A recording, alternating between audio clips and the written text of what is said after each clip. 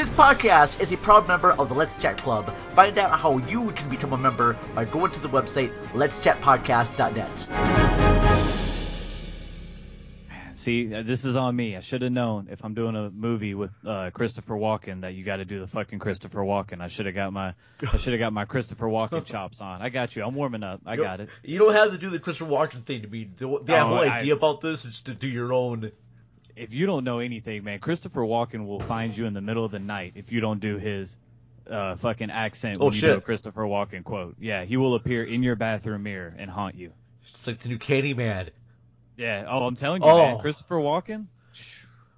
I so want that remake of Candyman with Christopher Walken in there. Right? Oh yeah, that would be hilarious though. He should be the main villain. Just still keep the same cast. Oh my god, that would be hilarious if Christopher Walken was Candyman, because he's really old too, so like he could play like a kind of like Death incarnate. Oh hell yeah. Oh my god, dude! I'm getting that GoFunded right now. I'm starting to GoFundMe to get Christopher Walken. Just do a whole new version of that. I mean, well, because there was a sequel to the original Candyman called Candyman: Farewell to the Flesh. So I'm thinking you can still do a sequel, because I imagine this reboot of Candyman's going to make some pretty good money. It's got Jordan Peele's name behind it. It's got a good strong cast, and I just, regardless of what happens to, the actual Candyman in this one, it doesn't matter. Just surprise everyone by having Christopher Walken in the sequel. Like, just come out and say the most Christopher Walken bullshit ever too. Just the wildest, like, wouldn't even make sense. It wouldn't even be scary. He would just come out dressed in like a black robe. Oh, like the Continental in Saturday Night Live? Yeah. Where are you going? I'm not even gonna do a. Oh, Christopher Walken, the Blue Oyster Cult from SNL skit is top like 3 SNL skits in my book. Oh, of all time, yes. Holy hell! Because I love Jimmy Fallon every time, because he broke character like the entire time he was on that show. He always broke character. Oh, hell yeah. This podcast may contain adult language, adult situations, spoilers, and some brief nudity, so parental guidance is suggested. We have such sights to show you. After about 5 minutes of this movie, you're gonna wish you had 10 beers. I'm Sancho. And there are many gifts in the world and many Toms as well. But I am Sancho. Human sacrifice, dogs and cats living together, mass hysteria. Listen, I made a great reporter out of you, Hildy, but you won't be half as good on any other paper, and you know it. We're a team, that's what we are. You need me, and I need you, and the paper needs all Americans. So, what would you little maniacs like to do first? Hi, I'm Chucky. Wanna play? Oh, well. La-di-da, la-di-da, la-la, yeah. Welcome back to the Cinema Recall Podcast. Hello, everybody, and welcome back to another episode of the Cinema Recall Podcast. I'm your host, as always, The Vern, and our special guest for tonight's episode, we are talking with the one and only Curtis Williams of the Half Hour Bros podcast. Hello, Curtis. How are you today, sir? What's up, man? Good introduction. I appreciate that. That was real welcoming. It's so cool to have you on here. I like having new blood onto the show. This is absolutely really kind of exciting. Now, you host a podcast with your brother, and you're found everywhere. Can you just tell our listeners a little bit more about what your podcast is about?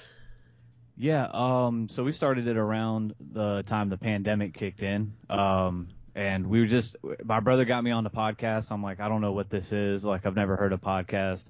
This isn't going to be around for 2 months. And then I started listening to him, and I get hooked, and I called him one day, and I was like, we could do this. Like, I've heard some that are really bad, and I think we could do this. Like, we could break through the shell. So we started it up in my guest bedroom, like the dojo, and it's just me, him, usually drinking, usually bullshitting, do movie reviews, beer reviews, talk about current events, riff on shit from our childhood. We're 8 years apart, so I'm 31, he's 39, so there's kind of like a little generational gap that we get into. Oh, nice. And we do it at my house, so I'm usually pretty hammered on the show, so it usually makes for some nice content, nice back and forth. But that's really it, man. It's just us bullshitting. There's a lot of podcasts out there, and when we looked at the market there really wasn't one with like two brothers drinking, reviewing shit, kind of bro comedy podcast. So that's it. That's it. Perfect. I love that very much there. I should really get you guys hooked up with another buddy of mine. His name is Jason Soto. He hosts Whatever with Jason Soto. And he also does kind of a free-form comedy podcast. And I think you two would have like a lot of fun just talking about it. 'Cause that's what the show is. Just talks about random things that happen in the news and sometimes movie reviews, but it's just kind of just random stuff, and I like seeing more of that. And you two have like really good chemistry with each other, so I really enjoy listening to hear you guys on the radio. I say radio. I know it's a podcast, but fuck it, I still say it's radio. You know, we're on Helium Radio too, actually. Oh, you so are? At Mondays on like 6 p.m. I think they play our newest episode. Oh, well, hell yeah. Well, there you go, folks. Go to Helium. You can also find Spotify, Apple. Yeah, it's Spotify, Apple. If you just Google the Half Hour Bros podcast, you'll be right there. We got a TikTok, Half Hour Bros Pod.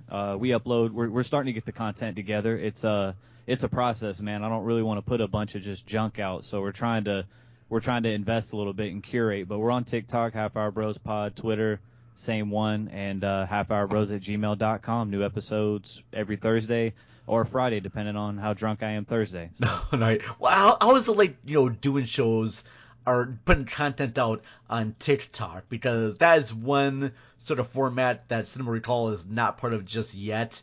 Just because I have no idea what sort of things to put on the TikTok. So how do you decide what stuff goes on to your TikTok? So do you have a TikTok? I do not. Okay, so if you ever get one, and there's a large group that will never get them, but if you ever get a TikTok, just know it's gonna have some of the best shit you've ever seen in your life, / the cringiest, most awkward shit that you would never want to see in your life, and you're just gonna have to put up with both. That's just the balance of it. In a way, it's sort of like the algorithm of life. There's absolutely. Wonderful shit you want to see, and then some shit that you don't want to see. You know, you can curate it. You can curate it to what you like, but even then, man, they're gonna slide through the cracks, man. There's the dances they do on there. It's some of the cringiest stuff you could ever watch, but I keep going on every day because it's also some of the best shit I've ever seen in my life. For ours though, We've been making more, I can do a couple voices. We've been pretty good with like voice impressions growing up. So I got a couple where we do those. I make like the ad on the show, the Podgo ad, and like a couple other things. So we put kind of voiceover shit, kind of duet shit. We're still working on writing like actual comedy work to put on there. But I think we're probably just going to review beers and like maybe start that on TikTok. I like that. All right. Hopefully you'll get contacted by some brewery companies to have you sponsor them. Oh, God, man, that's the dream. We've got a couple sponsors now, man, but the dream is to get like a beer to sponsor or any kind of alcohol so that we can like get like an actual like main sponsor. Right now we just kind of have floating sponsors in and out. Okay. Well, I wish you the best of luck with that, with all your sponsors and all the work that you've been doing on the show. A quick little side note, folks, for our listeners here, and I gotta do a quick little housekeeping. Now, I noticed I said before on the show that I like to post episodes on our Patreon on Tuesdays and then the main episodes on Friday or Saturday. Recently, folks, I just got hired in for a new job, and I'll be starting that very, very soon. So all this week, I was trying to get paperwork all put together for that. And they had me go online for some things I could fill out, but then some things that I should go into their office. And then there was like a lot of like back and forth. So this episode is coming to you late. It's probably going to be posted. If you're on Patreon, I apologize. This episode won't be on Patreon. It'll just be posted to our regular feed. But usually in the future, I'll post episodes early on Patreon. But there will be a bonus episode on Patreon, hopefully this weekend. So look out for that. I'm going to be reviewing the 1996 very obscure odd movie called Kissed. Last week, I reviewed Crash, the David Cronenberg film. This week on our Patreon page, it's going to be the movie Kissed with Molly Parker. Curtis, have you heard of the movie Kissed? No, I've drinking a Sunkist, if that helps. But no, I haven't heard of the movie Kissed. Okay, well, I just know it's spoiled here, but it's a dramedy about a woman who's a necrophiliac. Okay. Yes. I'm not mad at that. I kind of like films that every once in a while, man, I like to watch one where somebody just goes completely left. I just think like there's almost a beauty in the fact that they go so out of pocket that you're just like, this is kind of like art now. It's not graphic. Someone said it's like Walt Disney made a movie about necrophilia. Okay. And yeah, that's fine. I don't even mind the graphic ones. You know what I'm saying? But I do like the ones where they can, some movies they have to have 90 sex scenes and 14 murders. I like a movie kind of like, Mr. Brooks. Oh, with Kevin Costner? Yeah. David Cook Dane Cook back when nobody knew him. Oh yeah, I remember that flick. That wasn't bad. I mean, more like that was subtle. Do you know what I'm saying? Like you kind of got terrified, like your skin kind of. You didn't have like an axe coming through and like 800 things busting open and bleeding. Like it's cool to be subtle sometimes and get the point across. It's almost harder. Yeah, true. Very, very much true. And this is a film that just does that very much. It's slow approach right there. But yeah, that's going to be the bonus episode coming up on for Patreon users next week.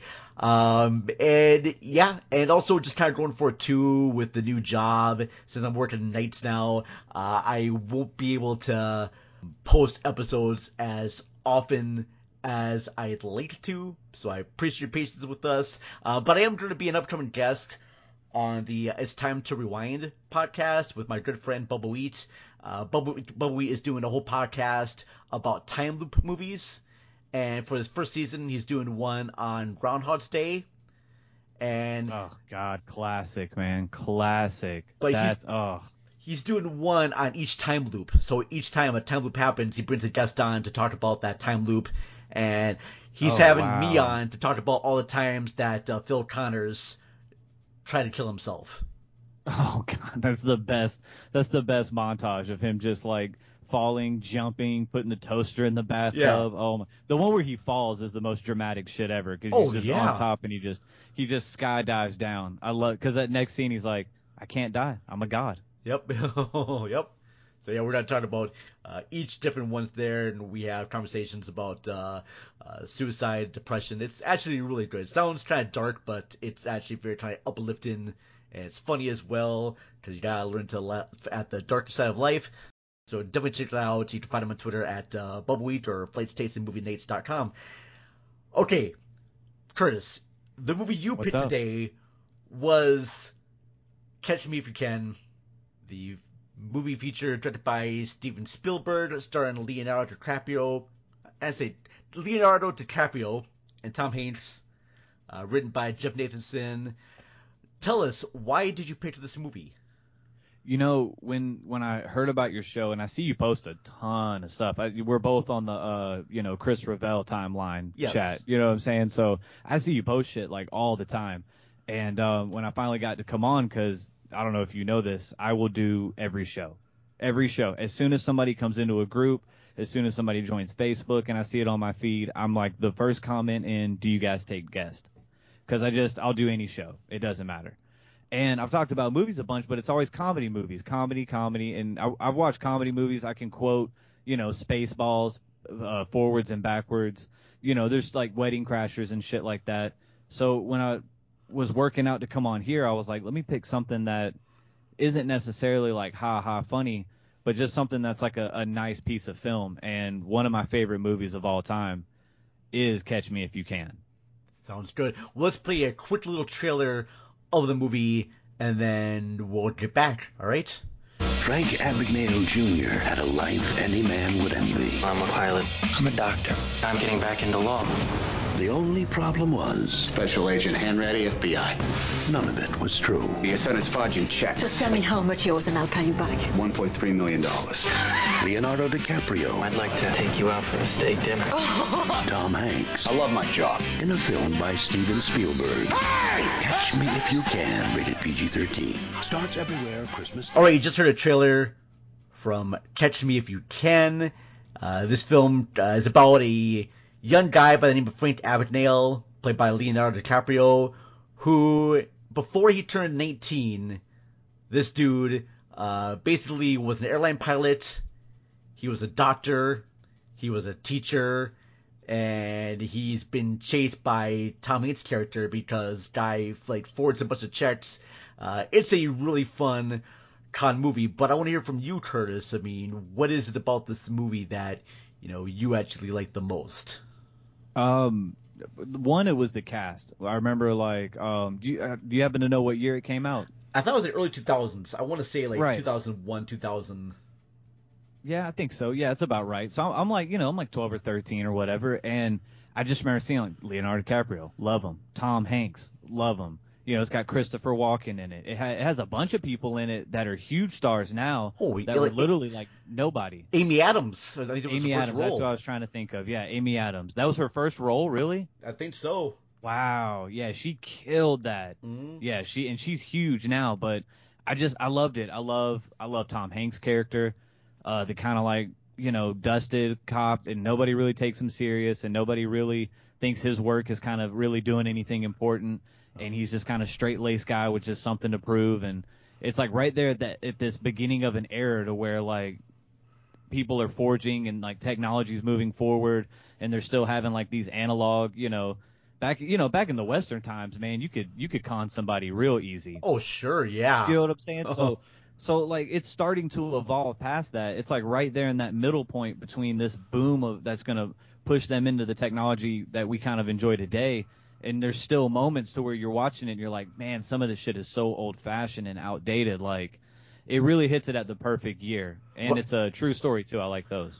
What I love about this movie is that it's both a con movie, because Frank Abagnale is basically conning a bunch of people. He's impersonating all the different types of professions. But it's also a story about a father and a son. First of all, you have Christopher Walken and Leonardo DiCaprio's relationship with each other. And even the beginning parts of the movie, you can see that Leo's character is kind of learning from his dad. There's a scene where they're at a bank, and even his father's trying to con the bait man a little bit. He's giving his sons little tips. And then when he finds out about their parents' divorce, that's when Frank just runs off, and that's when he begins his career as a con man. And it's not really until Tom Hanks' character catches up with them that there's a different shift in dynamics there. At first, it's about cops chasing him, and Frank's gotta find ways to get away. I love the first sequence when both Tom Hanks and Leo's characters meet for the first time, and Leo poses as a cop. Oh my God! Oh yeah, Secret Service. Or Secret Service, and yeah. And he's puttering around. I love his misdirection because he tosses Tom Hanks the wallet and he goes, here's my credentials. There you go. Look through them. Yep. And then immediately goes to the window and he's like, hey, but look, check out here. Here's my partner. You see throughout and you also see him scared too when he's drinking the water. When he's trying to get out of the room, you see that he's just a scared kid, but he's got this kind of suave con man thing about him. He's just so believable because he's so in your face with what the story is that you have no choice but to believe him. Yeah, but the way that their characters, Tom Hanks and Leo's characters, switch from being, FBI chasing this criminal to having almost a father and son dynamic about them. Yeah. Because, oh yeah, definitely. I mean, spoiler alert, Leo's father, you find out, he does die halfway through. And I think those two end up becoming sort of close, like a father and son. So even though it's a con movie, I still see that family element. Because, of course, you have Steven Spielberg directing this movie. And he always has to do stuff about, having, fatherhood and family in his features, even as a con movie. And when I'm watching the movie, I'm thinking, I wonder if someone else directed this, who could it be? And I think Steven Spielberg puts that family warmth to it.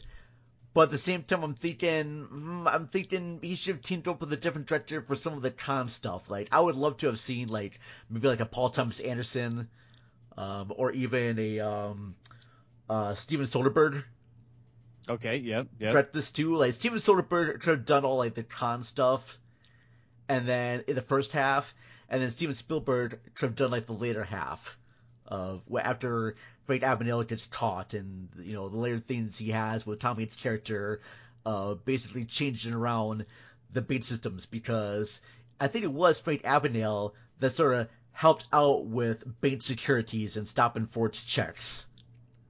Well, it was kind of like Tom Hanks kind of saw that he was this necessary evil, because Tom Hanks sees him and he goes, look at this guy. Like, if we can catch him, the amount of protocols we can put into place that are 10 years ahead of people that are even going to try to pull this shit. Yeah. Like, he was really such an innovator. Like, Tom Hanks started to admire him and be proud of him and, kind of want to bring him in and go, look, I'm not like, you start off thinking Tom Hanks thinks he's the scum of the earth, but then by the end of the movie, Tom Hanks is like, let me help you. Like, you're not going to live forever. You're not going to get away with this forever.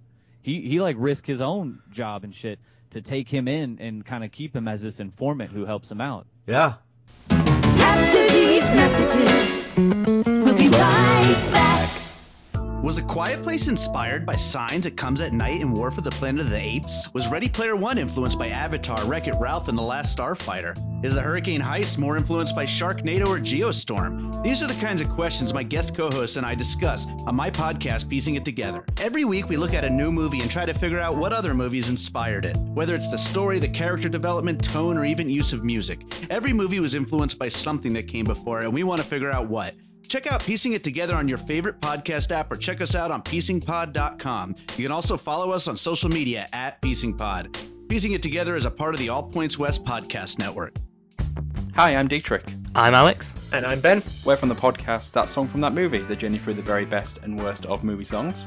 We want you to join us on our voyage across the cinematic sound waves as we take a deep dive on a new song and movie each week to figure out just what makes them tick. Already we've set sail with Celine Dion on the Titanic, found a friend in Toy Story, and gotten drenched out in the rain with Butch Cassidy and the Sundance Kid. Hopefully each breakdown allows us to answer the ultimate question of what's better, the movie or the song. Or at least learn something new along the way. Just like learning that Toy Story 4 is a meaningless cash grab without a soul.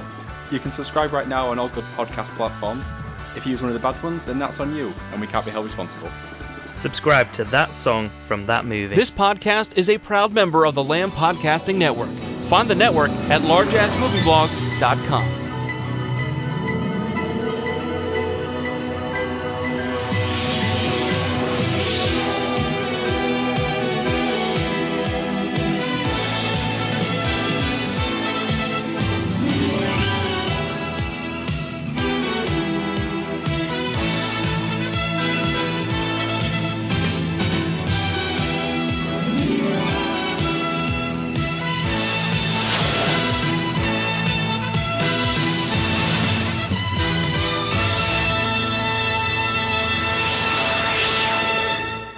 Now, the scene that you picked, Curtis, now this is interesting too. All right. Because this is actually, it is a scene, but it's the first time I've heard anyone kind of just do like a paragraph. Most of the time people pick a scene that has like more than one speaking part, and I'm glad that yours doing one speaking part.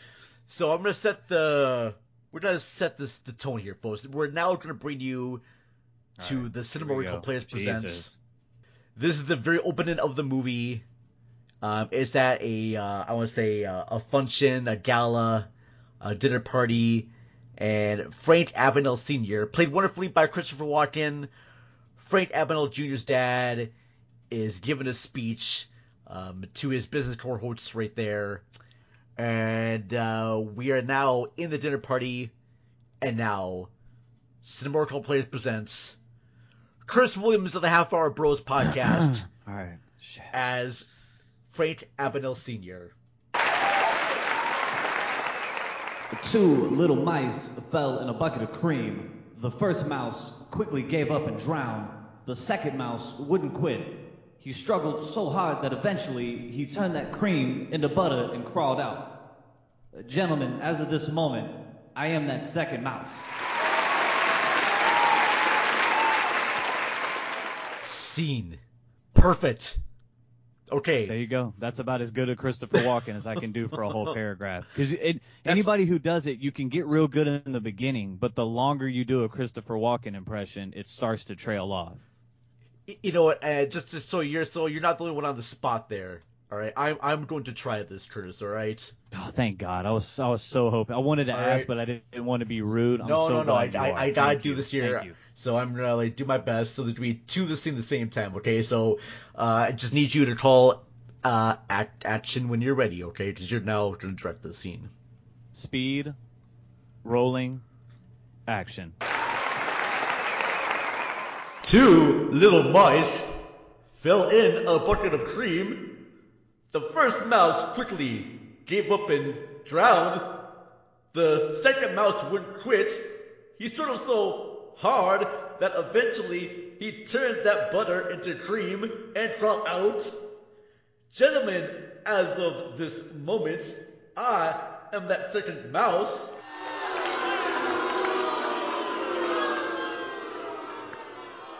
Good job. That was horrible. That was real. All right. It wasn't great, man, but I applaud the effort. You get an A for coming up and actually doing it, though. You get an A. I'm horrible at trying to do impersonations. I still has that he enunciates certain words, but man, you actually did legitimately, or I did really badly. But you did the over the top Christopher Walken, yeah. I did very much over the top. You actually did the subtle. You actually were Christopher Walken. I did Jay Moore's bad impersonation. Yeah, of Christopher Walken. Right. That's right, dude. Jay Moore. That's a good call. That's a good call out right there. Jay Moore's. Yeah. Holy shit. Not many people know about that. Yeah. Kids, Jay Moore was an actor back in the early 2000s, and I think he was on SNL, but I know that he did a bunch of impersonations. Oh yeah, I remember his stand-up special where he does the Christopher Walken. Jay Moore was an actor in the movie Go. Go look it up, kids. It has Sarah Polley and one of the guys from Party of Five, and yeah, there you go. So let me ask you this real quick, not to interject. I just got to know, have you reviewed the movie The Truman Show yet? I have not. Man, I just watched it the other day, and it stuck with me because I hadn't seen it in years. No, it's a great movie too. In fact, there's actually recent follower of the show that I'm going to pull up the names right now. Filmfluence at Filmfluence. Okay.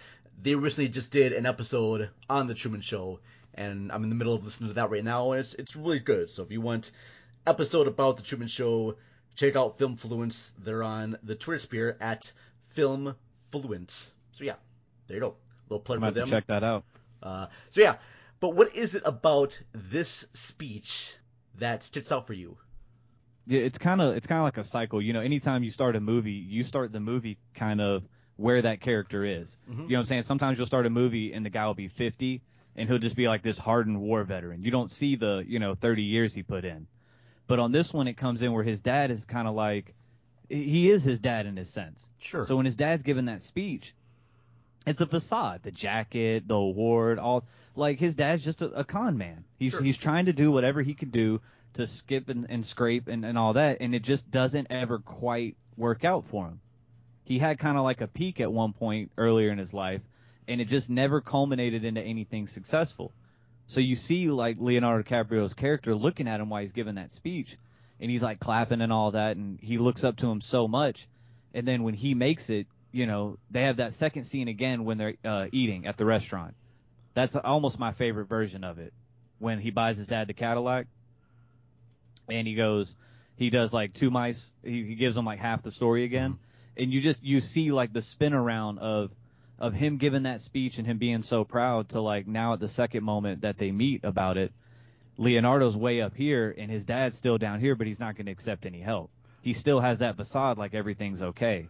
And that's why his marriage like busted out and all that.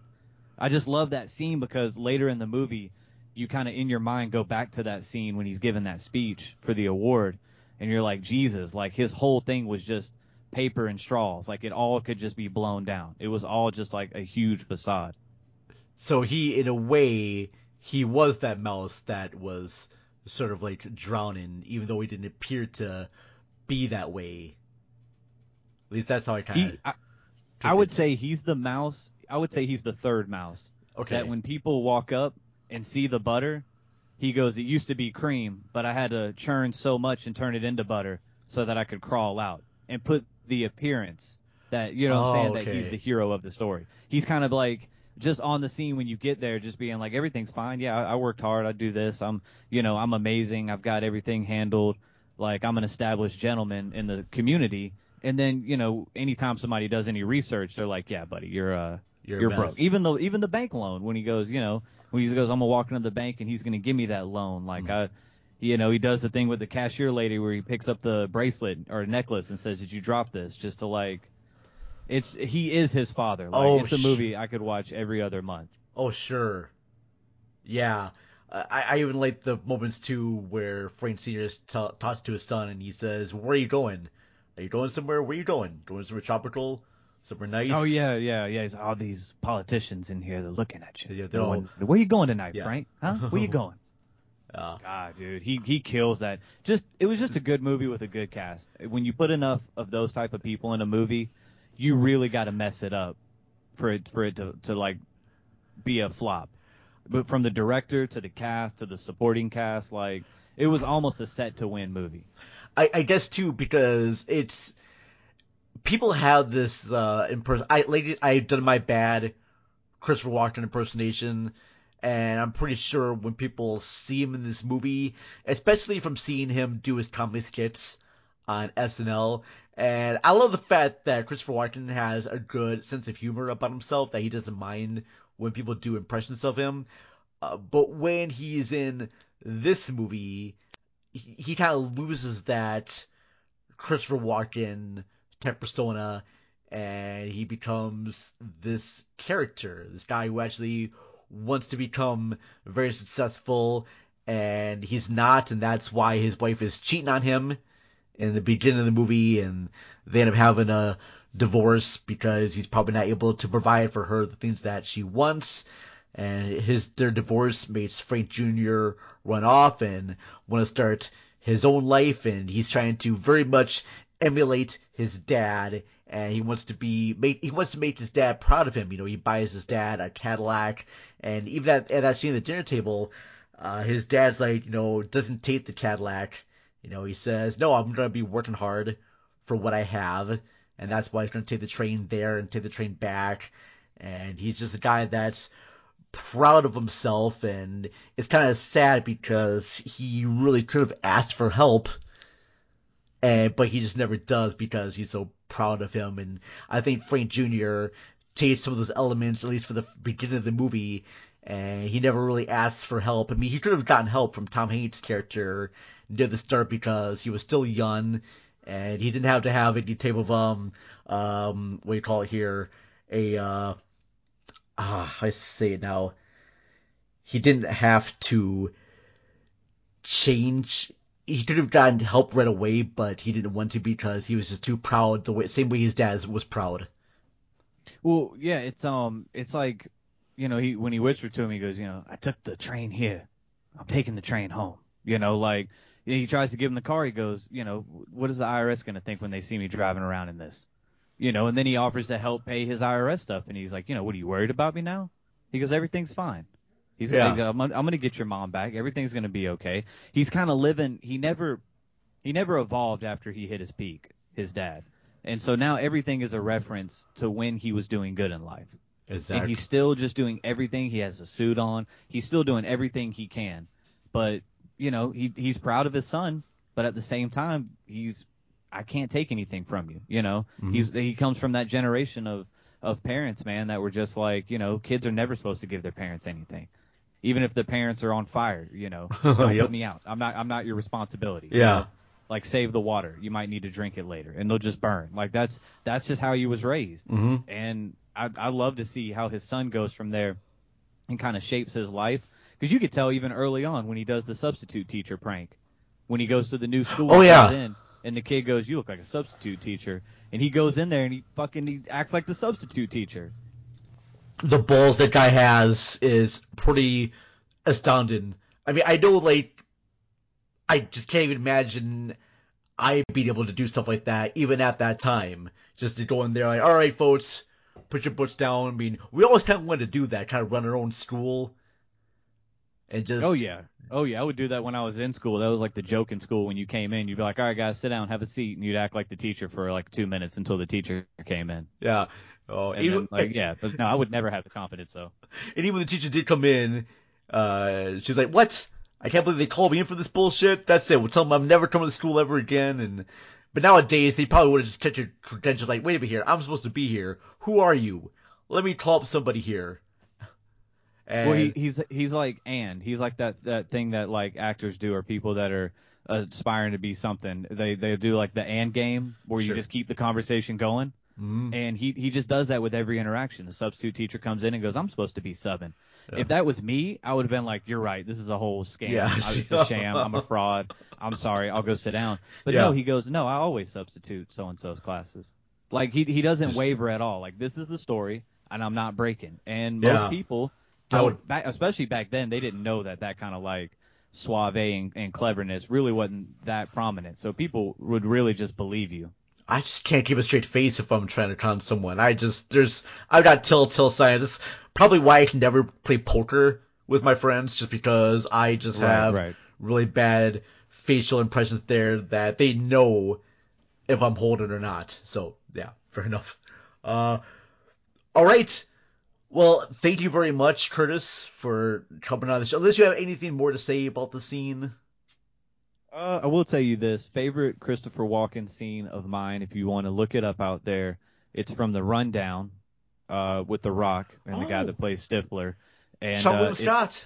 Sean William Scott, there we go. And it's his scene where he's trying to tell the mine workers about like the tooth fairy has taken his tooth and he wants to get his tooth back. And he's trying to give like a metaphor from The Rock stealing something and he's trying to get it back. And that whole scene, it's just classic Christopher Walken. Like that's what I go to. That and the videos of people doing the Christopher Walken impressions online are also pretty good. But The Rundown with The Rock, Christopher Walken, best scene of all time.